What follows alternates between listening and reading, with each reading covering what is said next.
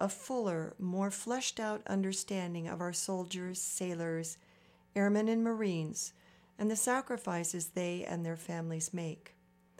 They are bound by oath to carry out the plans of our Commander-in-Chief, for better or worse. I came to know the disconnect in our country between its scholar class and its warrior class, which Nathaniel Fick, former Marine and Ivy League grad, summarizes as, "Our thinking is done by cowards, and our fighting is done by fools." I also learned that once Pandora's box is opened, such as with the aggressive display of shock and awe our government unleashed in Iraq in 2002, the precious veneer of civility descends into bone-aching, bloody chaos. There is no turning back. Whether we agree politically or not with the actions that our U.S. government takes, I have come to appreciate the personal sacrifice made by our enlisted men and women. Each of them has a story about why they chose to serve our country, and a story about somebody at home waiting for them to return, waiting to nurse their wounds or to lay them to rest. May God bless those who have made this sacrifice. For more information on the UU Church of Davis, please visit our website at www.uudavis.org. The Davis High Journalism Program presents local news from a student perspective. Welcome to this week's Dirt on Davis. For years, DHS's orchestra programs have been recognized for their abilities. The Symphony Orchestra is being praised for its work after the June issue of Downbeat magazine came out this month and hit newsstands nationwide. Kelsey Ewing has the story. One of the final DHS events of the year is the annual Car Show, which took place on Wednesday, May 25th, and brought crowds of curious students to the high school quad. Rubia Siddiqui with co-producer Monica Lopez-Lara have the story. Thank you for tuning into this week's Dirt on Davis. This is Grace Calhoun signing out. Conductor Angelo Moreno and his orchestra will be recognized as the best classical high school group in the nation. Number one, they were really shocked and really excited about it, and I think I'm really honored to have been recognized for all their hard work. First chair bassist and DHS senior Katie Ronning acknowledged that the competition is naturally fierce. There's a lot of really great orchestras out there too, and we can always get better. However, the orchestra had a head start on many of the other applicants. The group meets 4 days a week, and members are required to play an additional 120 minutes outside of school every week. That, in comparison to most symphonies, is about twice as much time as most groups get in a week. Most college symphonies play 2 nights a week. Most professional symphonies play 3 times before a concert. So we get a lot of time to get it right. Not only has the symphony orchestra been praised for its work, but also the DHS music program as a whole was recently recognized by the Grammy Signature Foundation.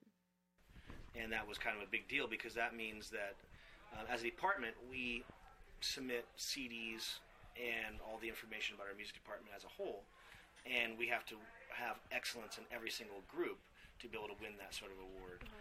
The Symphony Orchestra, along with the Baroque Ensemble and Chamber Orchestra, will play in their final concert of the year on Thursday, May 26th. This has been Kelsey Ewing with BlueDevilHub.com.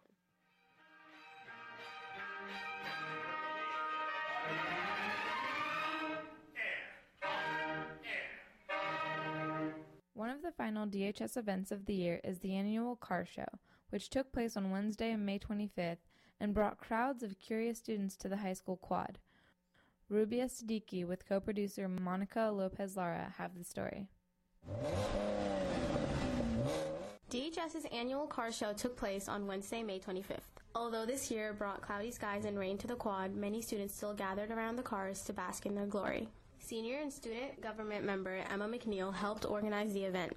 She says the categories for nomination are Best Stereo, Best 4x4, People's Choice, Best Exterior, Best Interior, Best Wheels, and Best Classic. We started putting out applications 3.5 weeks ago, and we had to postpone the car show until a week later than what we were planning, which was May 25th instead of May 18th. Senior Clayton Jimenez entered his 1963 Cadillac DeVille. He says his favorite part of his car is the black and white leather interior, which he says was redone 2 years ago. He entered the DeVille into Best Interior, Best Classic, Best Exterior, and People's Choice. I don't know. It's unique. It's like a old classic. It's like a luxury car, and it's like one of the only kinds here, I guess, of that kind of car. Like, we have a bunch of classics, but all of them are like more like muscle cars or something like that. And this is the only car that's like long and supposed to be luxurious.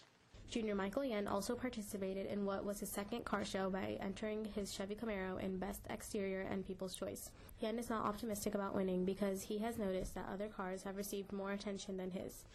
No, I'm not disappointed. Last year I was kind of disappointed, though, but last year they had way better cars than mine, I'm not going to lie. But this year I definitely thought I deserved to be, like, I don't know, top 5 cars. Right? There was an awesome Mustang.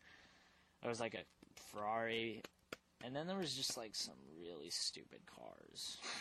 Although he doesn't expect to win, he will not be disappointed because he participates to increase school spirit rather than to win a prize. Oh, I don't think I should win. I mean, it would be nice to win. I don't think that I have to win or anything.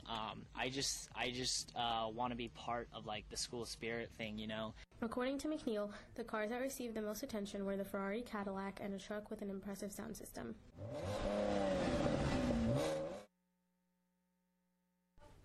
This is Rabia Siddiqui, BlueDevilHub.com.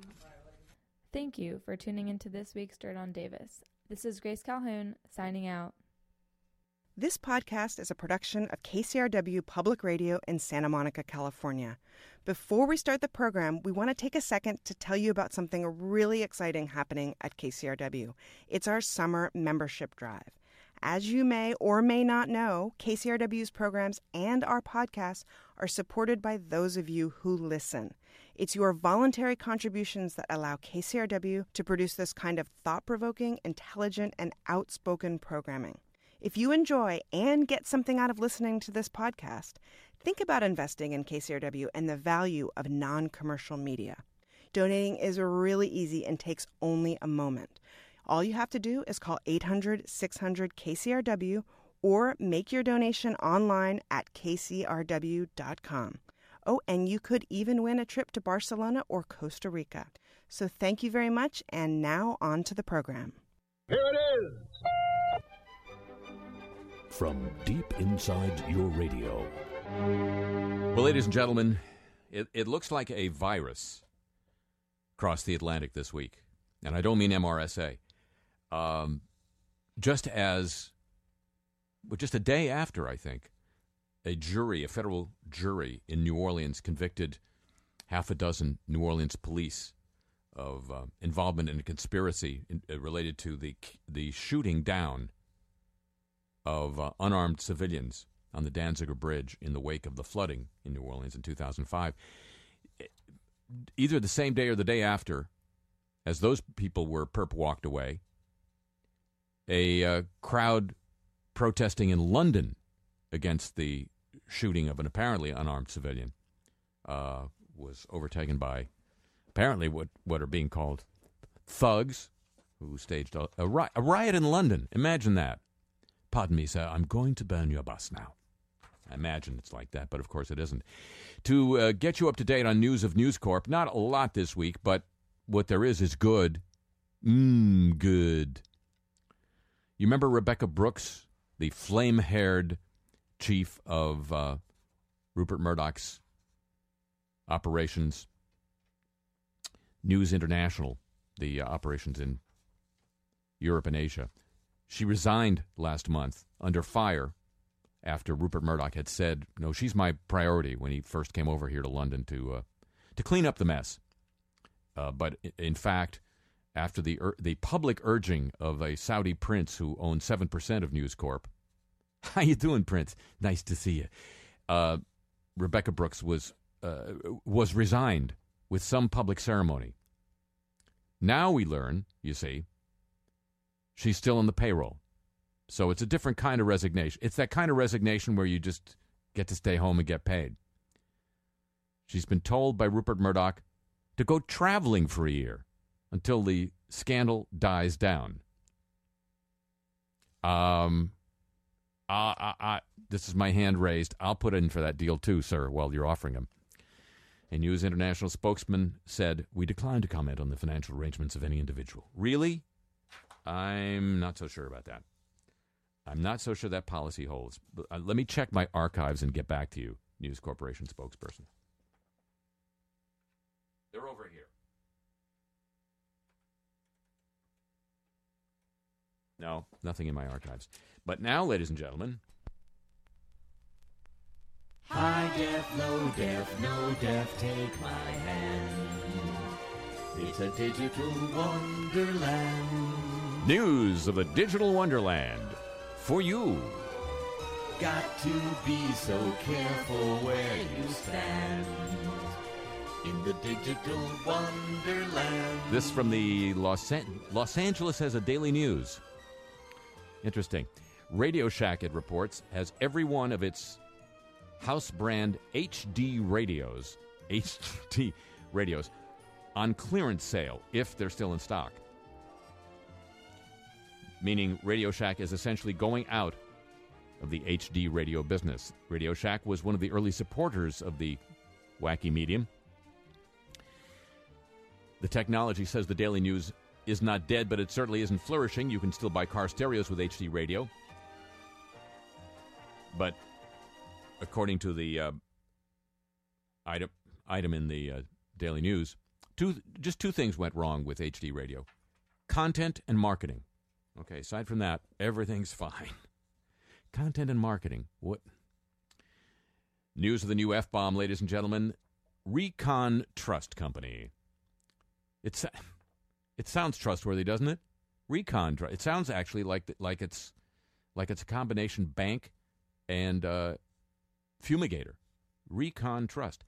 It's a subsidiary of Bank of America, actually. It's being sued now by the state of Washington for allegedly conducting illegal foreclosures on thousands of Washington homeowners. Yes, it's just getting bigger. Recon Trust ignored our warnings, repeatedly broke the law, and refused to provide information requested during our investigation, according to Washington Attorney General Rob McKenna. I believe he's a Republican. Recon Trust's illegal practices make it difficult, if not impossible, he says, for borrowers who might have a shot at saving their homes to stop those foreclosures. State charges Recon Trust violated state laws in thousands, as I say. McKenna says among the problems, an essential requirement of the Deed of Trust statute in Washington is that the trustee maintains an office in the state where homeowners can go to ask questions, make last-minute payments, and request a foreclosure be postponed for a legitimate reason. However, he said Recon Trust doesn't have an office in the state of Washington. Quote, Recon Trust's claim that the company doesn't have to follow Washington state law and procedures because it is a national bank is wrong, he says. The charges also include allegations the company failed to identify the actual owner of the promissory notes being foreclosed. You've heard about this from Eve Smith on this broadcast. Provided confusing information regarding how borrowers defaulted and how they can cure that default, and created or permitted the use of documents that were improperly executed, notarized, or sworn to. Notices and agreements contained conflicting dates and improper notarizations, and Recon Trust employees sometimes signed as officers of other entities. Too much Recon, not enough trust. Hello, welcome to the show.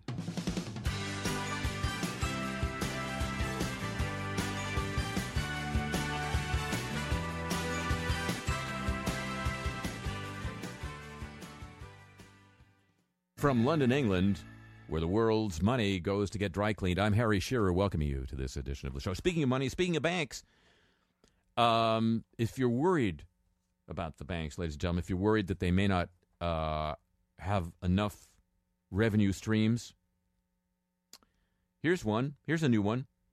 Bank of New York Mellon Corporation. It's a bank, not a melon company.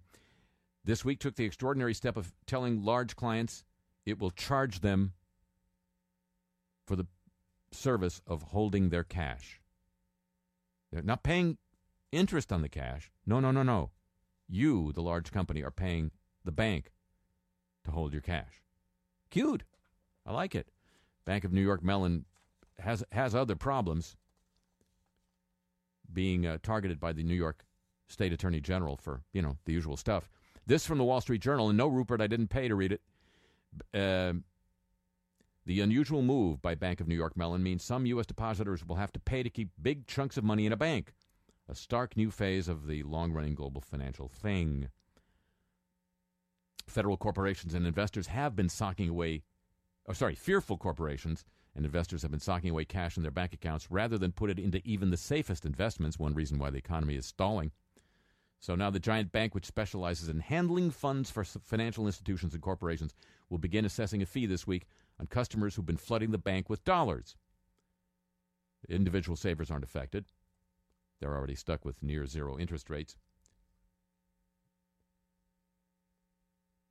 But apparently it costs money to store money.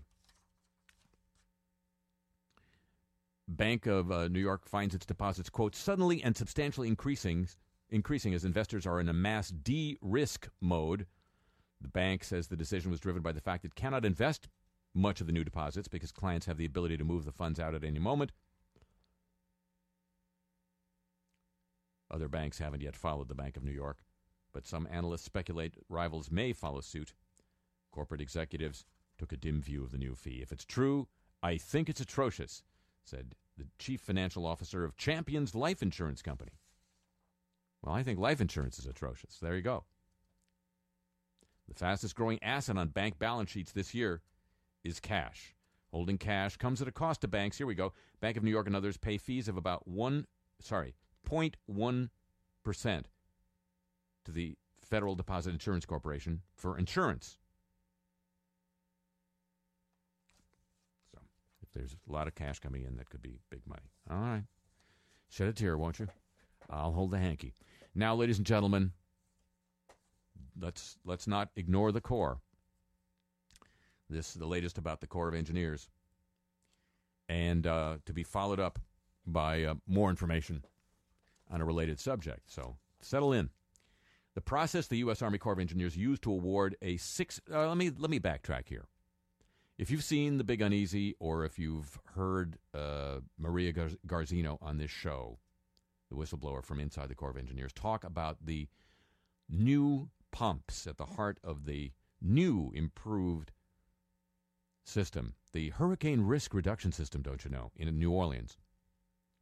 You know that she has raised questions, and those questions have been backed by the U.S. Office of Special Counsel about the reliability and the effectiveness, the efficacy, if you will, of the new pumps, which the Corps of Engineers now denominates as temporary pumps with a lifespan of from 5 to 7 years. And as I noted on June 1st, we've just entered year 6. Okay, so now a couple months ago, the Corps finally put out a contract for the new pumps, the permanent new pumps, which will replace the new temporary pumps.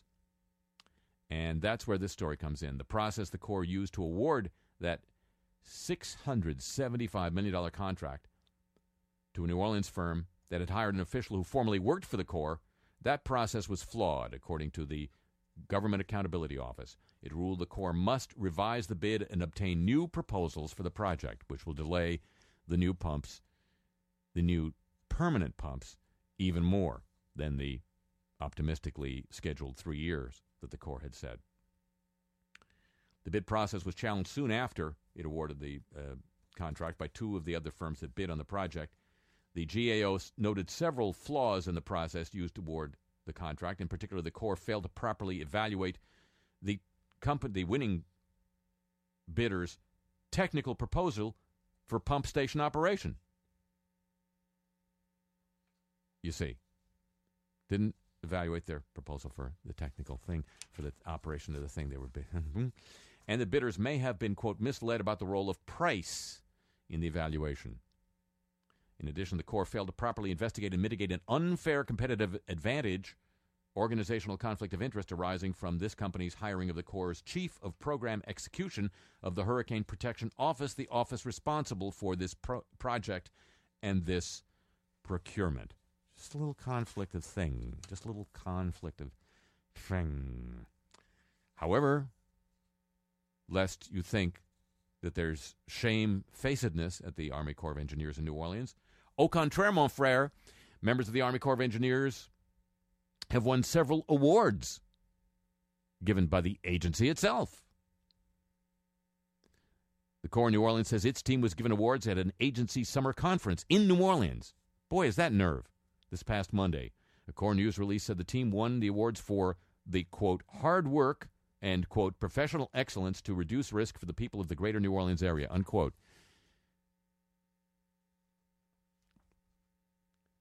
New Orleans Corps staff won awards for work done after the flood that was caused by the failure of the Corps.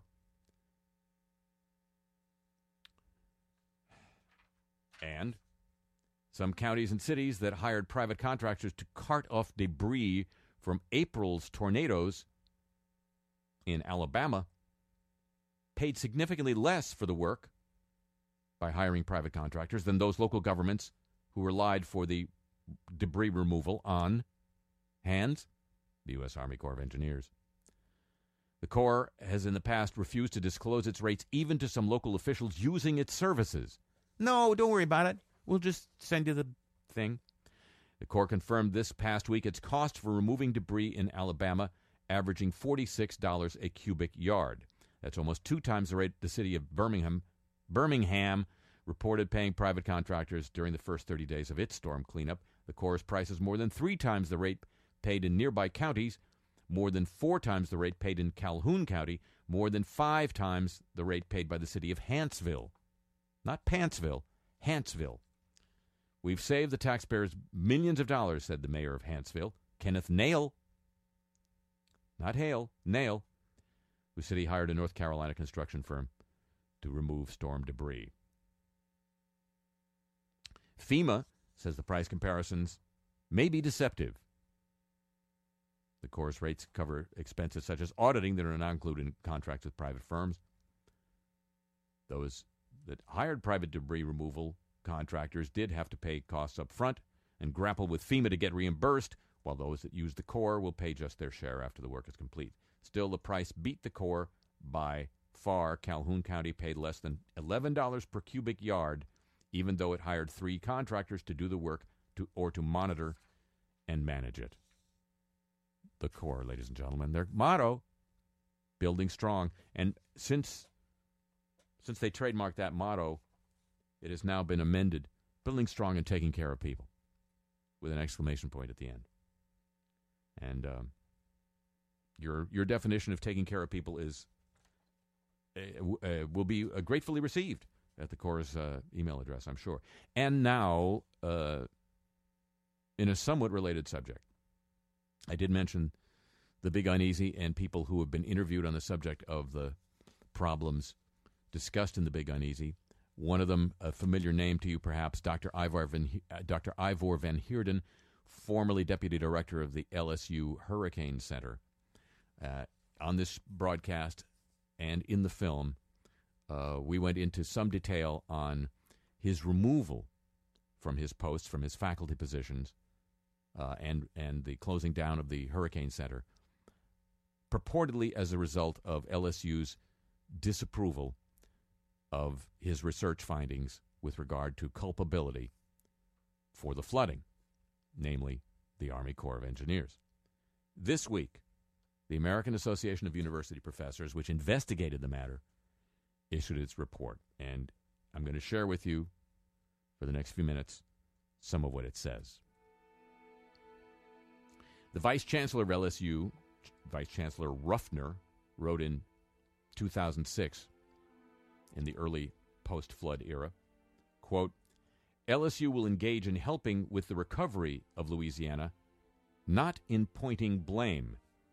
The Chancellor has begun initiatives toward this goal, and it would not be useful to have the university associated, intentionally or not, with efforts aimed at causation, unquote. This is while Dr. Van Heerden was heading Team Louisiana, looking into what caused the flooding.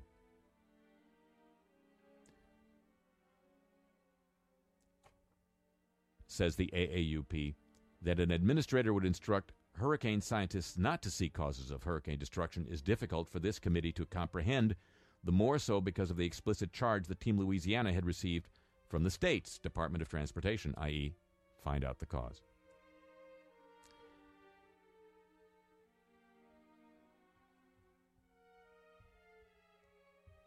After Team Louisiana's final report became national news in March 2007, renewing criticism of the Army Corps of Engineers, an administrator sent a string of links to stories in the national media, asking how the publicity surrounding Ivor's Team Louisiana report would, quote, affect our efforts, unquote. Further email correspondence among the administrators, their eyes on, quote, as much as $350 million in federal grants or funding, documents their continued attempts to make sure that state and federal legislatures and officials, quote, know the difference between Ivor and the rest of LSU, unquote. The evidence in this report of hostility from LSU administrators to Professor Van Heerden's public opposition to their position on post-Katrina flooding is abundant.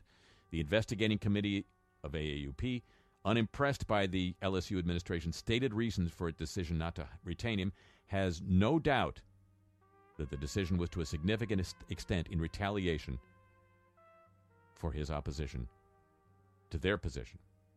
This investigating committee does not hesitate in reaching a finding that LSU's action against Professor Van Heerden, largely if not entirely because of his dissent, violated his academic freedom.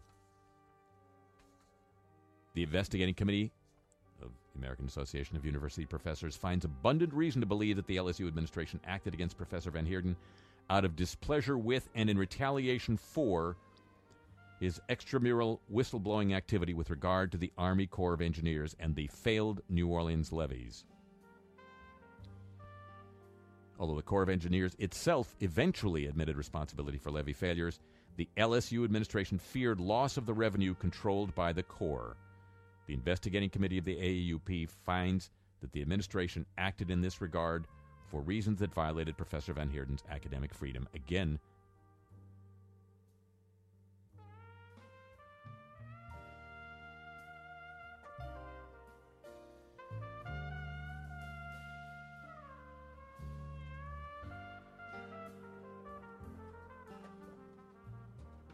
Professor Van Heerden is currently suing LSU. Not for a bad football team, by the way.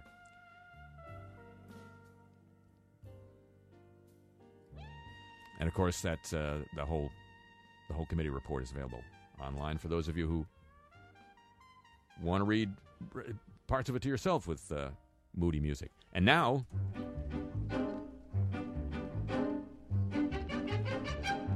news from outside the bubble.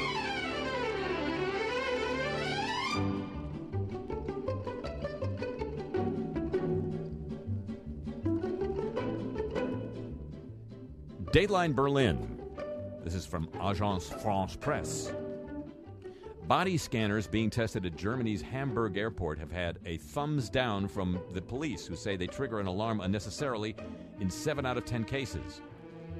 The weekly Welt am Sonntag, quoting a police report, says 35% of the 730,000 passengers checked by the scanners set off the alarm more than once, despite being innocent. The report said the machines were confused by several layers of clothing, boots, zip fasteners, and even pleats.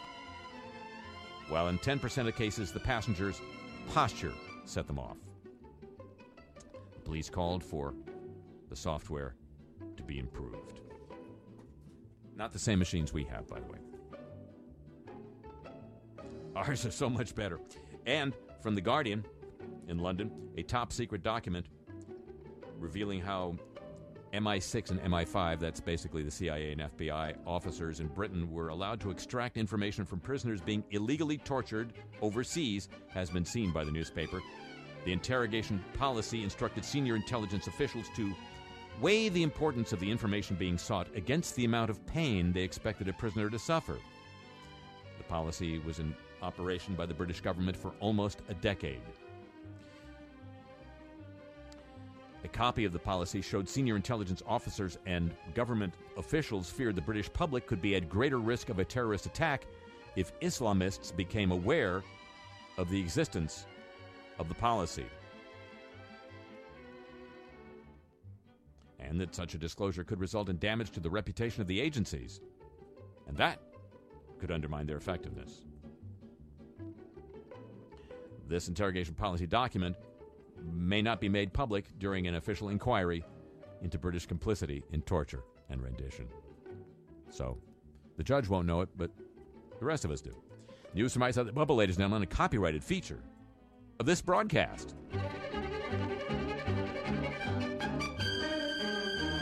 This very broadcast.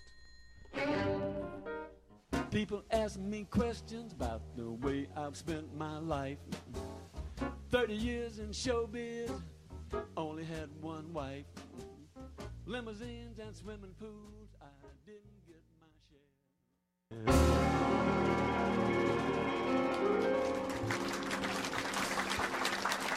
Thank you. Thank you.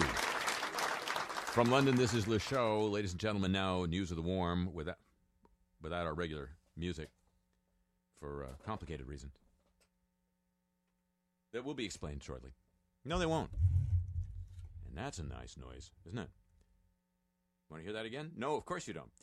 Ladies and gentlemen, a team of scientists say they have found, Danish researchers actually, have analyzed ancient pieces of driftwood in North Greenland, which they say is an accurate way to measure the extent of ancient ice loss. They say current concerns over a tipping point in the disappearance of Arctic sea ice may be misplaced. Writing in the journal Science, the team found evidence that the ice levels were about 50% lower 5,000 years ago.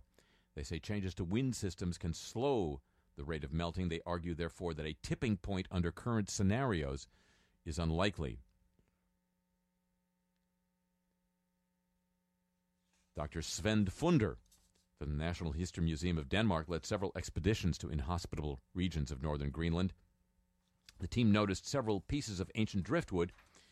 They concluded it could be an important method of unlocking the secrets of the ancient ice.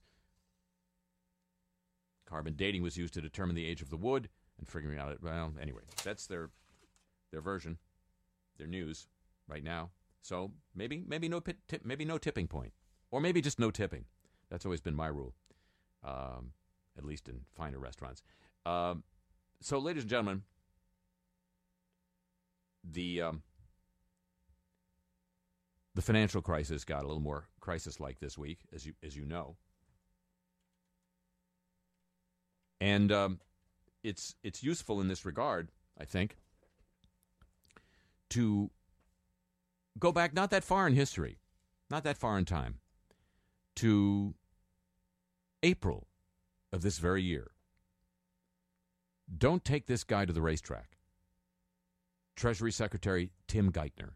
Mr. Secretary, thanks for joining Fox Business. Good to see Peter. Is there a risk that the United States could lose its AAA credit rating, yes or no? No risk of that. No risk. No risk. Again, if you listen carefully now, you see the leadership of the United States of America, the President, the Republican leadership in both houses, and the Democrats recognizing now that this is the right thing to do for the economy, that we have to put in place now reforms that bring down our long-term deficits in ways that will help strengthen future growth. And that's incredibly important recognition by people, and we'd like to put something in place as soon as we can so we can begin that process. So Standard & Poor's is wrong. The United States will keep its AAA credit rating. You know, people, absolutely. And people who look at the United States, I mean, it's understandable, Peter. People who run businesses across the country, investors around the world, they look at Washington. Washington's a hard place to read. And it's hard for people to look past the political rhetoric and try to understand whether the leadership of Washington is going to take the tough steps necessary to get ahead of this problem. But again, if you listen carefully now, it's enormously important what's happened just over the last few weeks. You had a bipartisan fiscal commission set out a broad target for deficit reduction. You see the President of the United States embrace that basic framework. Even House Republicans, after a long period of saying deficits don't matter, that tax cuts pay for themselves, that we could live within our means indefinitely, that growth will take care of everything, are saying that we have to bring our deficits down. They have roughly the same target, $4 trillion over 10 to 12 years. So if you listen carefully now, I think the prospects for a bipartisan agreement are better than they've been in a long period of time. I think he was listening too carefully. Don't take him to the track. Direct from the virtual trading floor of Corium Slocum Oliver, this is Mind Your Own Business. I'm Mike Tuccinello on the virtual trading floor. This week, Italian Prime Minister Silvio Berlusconi finally got to know what it feels like to be an 18-year-old girl pursued by Silvio Berlusconi. The bond markets put a bullseye on the back of Italy, and the hull of the good ship Euro appeared to have sprung a bad new leak. European banking officials convened press conferences to announce that they would convene meetings, followed by more press conferences. And the sighs of relief all came from European banking officials. Savvy investors worldwide watched the slow-motion ice dance of the U.S. government's debt limit controversy, perhaps wondering when debt plus debate started to equal debacle. Job figures that weren't as dismal as expected were all that the U.S. administration could trumpet as good economic news, and that kept the market spirits up for more than an hour before the bears were once again rampaging out of the woods, raiding the RVs of Messrs. Dow and Jones. And as if the savvy investor needed just one more shock before an August vacation, Standard & Poor's announced it was downgrading the credit rating of the U.S. to AA+. For one major player, this was an A too far.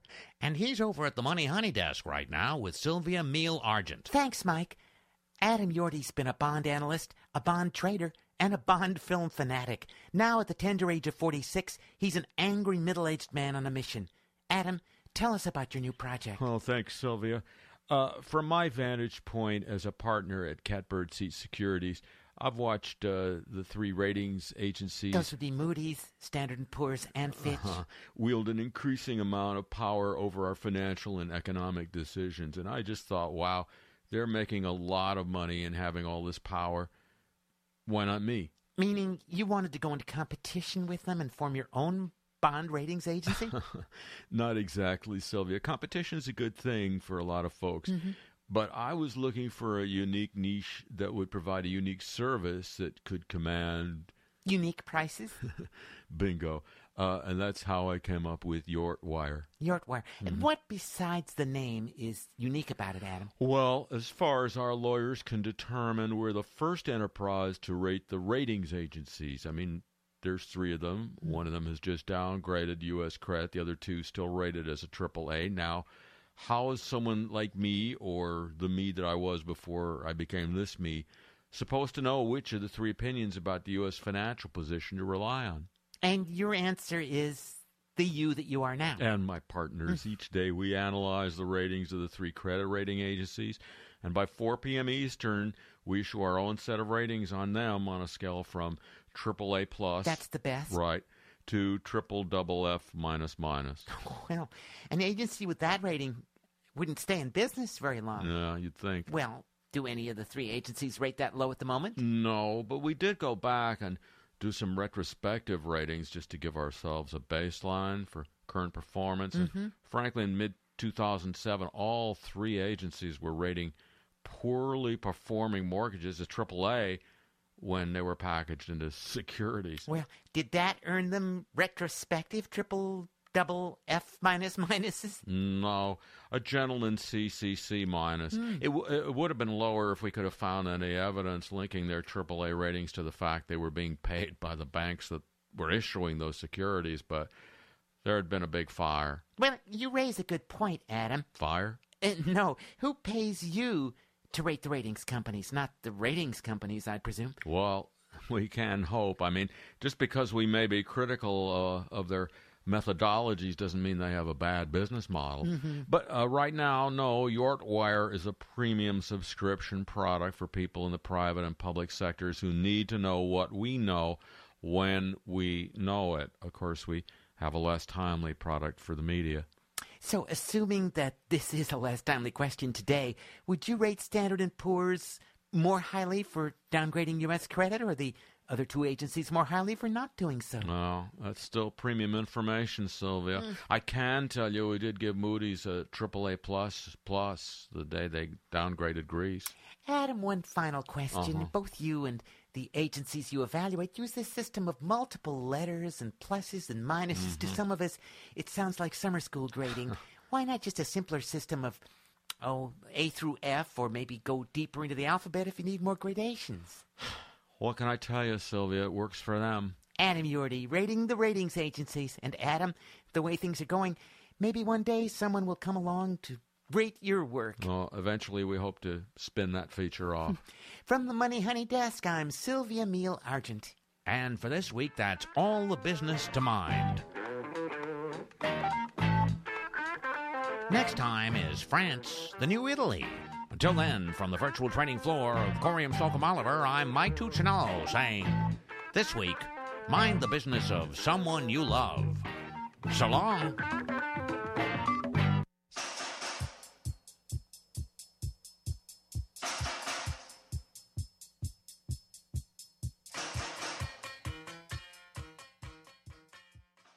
Okay, boys, step away from the ring modulator. And now, ladies and gentlemen... Clean, safe, too cheap to meter. Safe, too cheap to meter. Cheap, too safe to meter. Safe, too safe to meter. News of our friend the Atom Addy. Yes? Somebody wrote in and asked, do you have your own Twitter account yet? I don't have time for that. All right. He doesn't have time for it, ladies and gentlemen. Unlike some of us, Cotter Corporation, managers of a uranium mill in Colorado, have asked state regulators to let them stop testing the acidity of a leaking, toxic, and radioactive waste impoundment pond. To stop testing the acidity of the pond, saying conditions have become too dangerous for workers to do the testing. The Cotter efforts to reduce monitoring affect Colorado's oversight of the cleanup because state regulators rely on company data instead of conducting their own independent tests. Cotter is in the process of dismantling its shuttered uranium mill. The company has been moving 80,000 gallons of radioactive sludge and solvents into the impoundment, although regulators know the impoundment is leaking. Well, they know it. See, it's not going to be a surprise then when the sludge turns up in a river or something. Liquid waste is mixed with a material resembling cat litter that resembles it more. It's getting better all the time, renders it more solid. Radioactive sludge and cat litter. Get me to that impoundment. Health regulators contend that underground clay barriers will keep new contamination in the impoundment and prevent trichloroethylene from reaching residents of a nearby city, Canyon City. Cotter Corporation has a plan, according to the regulators, for scaring away any water birds that might land on toxic waste. All right, so they have a plan for that, not for actually inspecting the leaks, but they know how to scare away the water birds. And that's not their specialty, see? So they stretched. Now, a fish containing radioactive material turned up at the Connecticut River near Entergy Corporation's Vermont Yankee nuclear plant, according to Vermont state health regulators this week. It's another potential setback to Entergy's effort to keep that plant running. Vermont is the only state in the country, apparently, that after federal regulators say a nuclear plant can stay running, the state of Vermont can say, no, it can't. The state says it needs to do more testing to determine the source of the strontium-90. Remember that? If you're old enough to remember strontium-90, I'm amazed you're alive. Which can cause bone cancer and leukemia. A Vermont Yankee spokesman rejected the idea that the nuclear plant could possibly be the source of the contamination.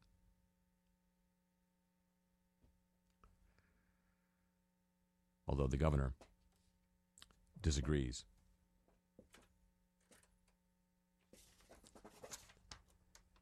The groundwater sample, no groundwater sample from any well at Vermont Yankee has ever indicated the presence of strontium-90 or any isotope other than tritium, says a spokesperson for Entergy, headquartered in New Orleans. We do not know why the governor would suggest Vermont Yankee is the source. The governor did. Entergy wants to keep Vermont Yankee running for another 20 years under a new license. So, hot fish. They're gonna cut into the hot fish and see what they can find. Pockets of lethal levels of radiation have been detected at Japan's crippled Fuke Daiichi nuclear plant, in a fresh reminder of the risks faced by workers battling to contain that accident. I wonder if TEPCO has a plan for scaring away the seabirds. Plant operator TEPCO reported this week radiation exceeding 10 sieverts, 10,000 millisieverts per hour, was found at the bottom of a ventilation stack standing between two reactors. TEPCO then said it found another spot on the stack itself where radiation exceeded that level. That level could lead to incapacitation or death after several seconds of exposure. So that's a high level, you see. That would be a high level in my book, but I haven't written the book. The company used equipment to measure radiation from a distance and was unable to ascertain the exact level because the device's maximum reading is 10 sieverts, you see. TEPCO says the readings will not hinder its goal of stabilizing the reactors by January. Experts, however, warned that worker safety could be at risk if the operator prioritized hitting the deadline over protection of the workers. Workers at Daiichi are only allowed to be exposed to 250 millisieverts of radiation per year. This, just to repeat, was 10,000. I think it's higher. And French-owned nuclear power company EDF has been given permission to start the pre-construction of the third nuclear power station on the Somerset coast in Britain, a power station called Hinkley C. Hinkley C, Hinkley Do. From the announcement, it might appear the firm will send in a few bulldozers and put a fence around the site. But no, EDF must completely clear 400 acres of land and will then move more soil and rock from the site than has been moved to create the Olympic Games site in London. Also, EDF still has no formal planning permission to construct the reactor. So that would be awkward if its partner in the project, Centrica, decides to pull out at any stage, as financial markets are advising it to. And the companies are going ahead, says the Guardian newspaper, without knowing how much the power station will cost. Its prototypes are being built in Normandy, France, and in Finland. Both of these have taken twice as long to build as expected and are turning out to be nearly twice as expensive as expected. There are fears that the design is compromised and may not be used in Britain or in India, which has planned for 6 reactors of the same design. Centrica, the energy company which operates most of the UK's nuclear plants in partnerships, is far from certain to stay with the project. We will only do it if it makes good sense and good returns, said Sam Laidlaw, the chief executive. It's by no means a done deal, but the whole will be. So you'll have the whole, ladies and gentlemen. Clean, safe. Addie? Whole might be good. All right. There it is. This just in from Addie, ladies and gentlemen. The whole might be good. And now, the apologies of the week. We're so sorry. The Kings of Leon have canceled their entire U.S. tour, saying on their website that lead singer Caleb Followill is suffering from vocal issues and exhaustion. Didn't a bird fly over him and poop in his mouth last year? I recall that. I believe so. The announcement came a day after the band apologized for abruptly ending a show in Dallas. The band is devastated, but in order to give their fans the shows they deserve, they need to take a break, the band wrote. On Friday, the singer complained it was too hot and his voice was suffering. He never came back out after saying, "I'm going to go drink a beer and I'm going to throw up." Said another member of the band, a brother of the lead singer, ashamed and embarrassed by last night's fiasco. Can't apologize enough. Utterly gutted. A million I'm sorries. By the way, gutted is English usage that is overdue to come to the United States. I'm gutted to hear that. The Jerusalem Post has published a full-length editorial apologizing for a previous editorial, which attracted widespread criticism for its comments on last month's Oslo massacre. Friday's editorial in Israel's leading English-language daily said the original column squarely condemned the attack. However, it also inappropriately raised issues that were not directly pertinent, such as the dangers of multiculturalism and European immigration policies. So they apologized. Officials in an English town were left red-faced this week after it emerged one of the world's deadliest flowers used by Amazon hunters to make poison arrows was unwittingly planted in a public park where children play. Staff from South Lakeland District Council mistakenly planted a number of poisonous purple-flowering monkshood flowers, in a park in Kendal, northwestern England, just yards from a children's playground. Consequences can be fatal if the plant, also known as wolfsbane, is eaten, and it can also cause heart complications, muscular weakness, nausea, and vomiting.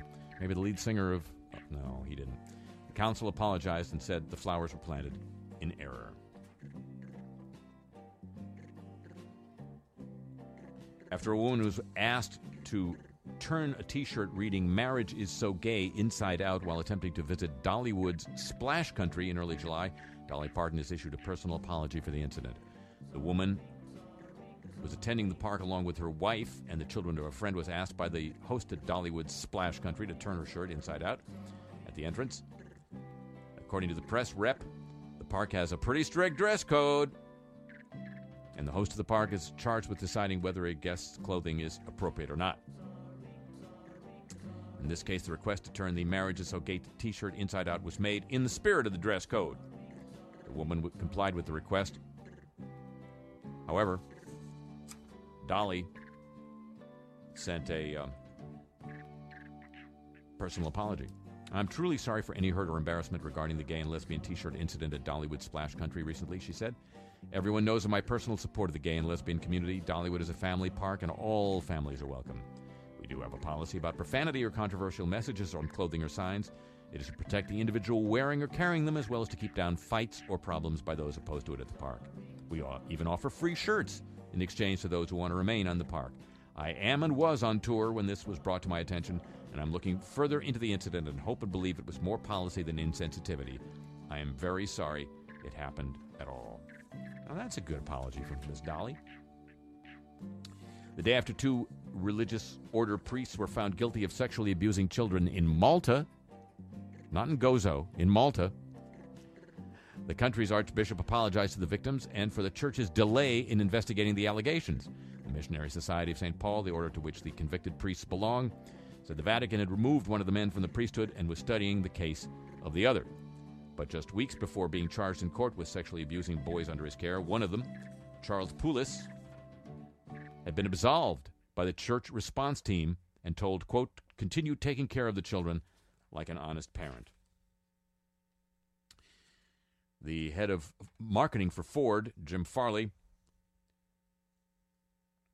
made comments quoted in a new book, including regarding GM. "We're going to beat on them, and it's going to be fun.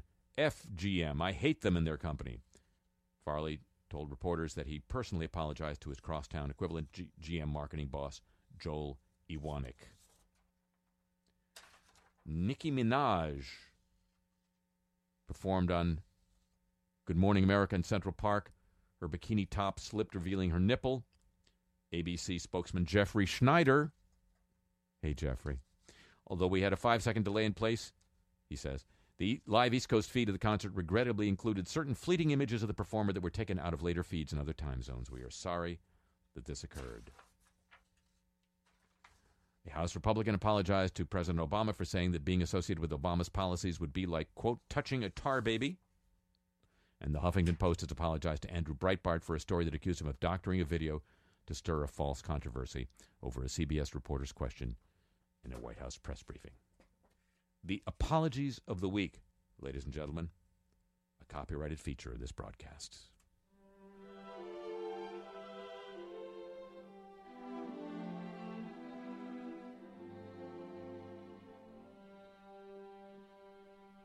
On my own, how could I have known? Imagine my surprise. Just a fool from a tree full of fools who can't believe his eyes. Imagine my surprise.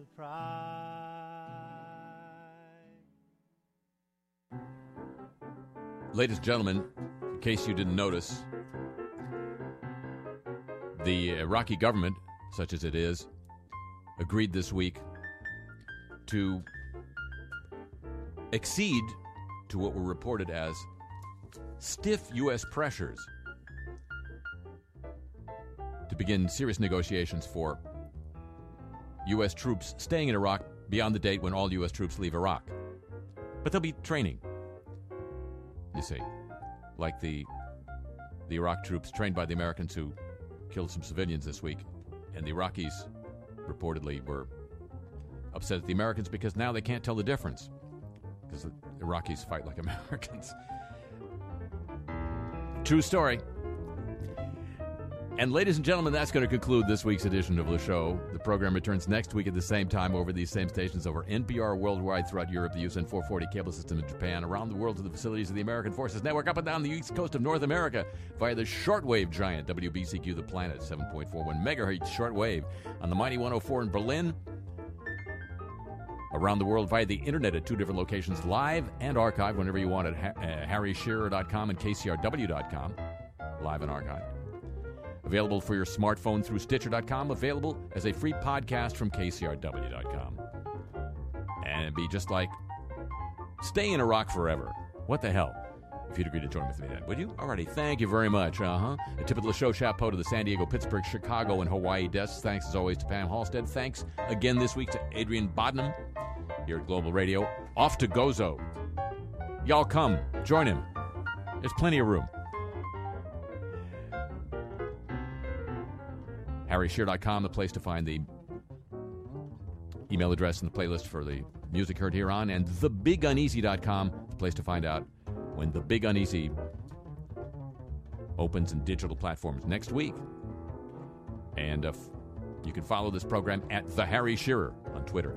The show comes to you from Century of Progress Productions and originates through the facilities of KCRW Santa Monica, community recognized around the world as the home of the homeless. So long from London.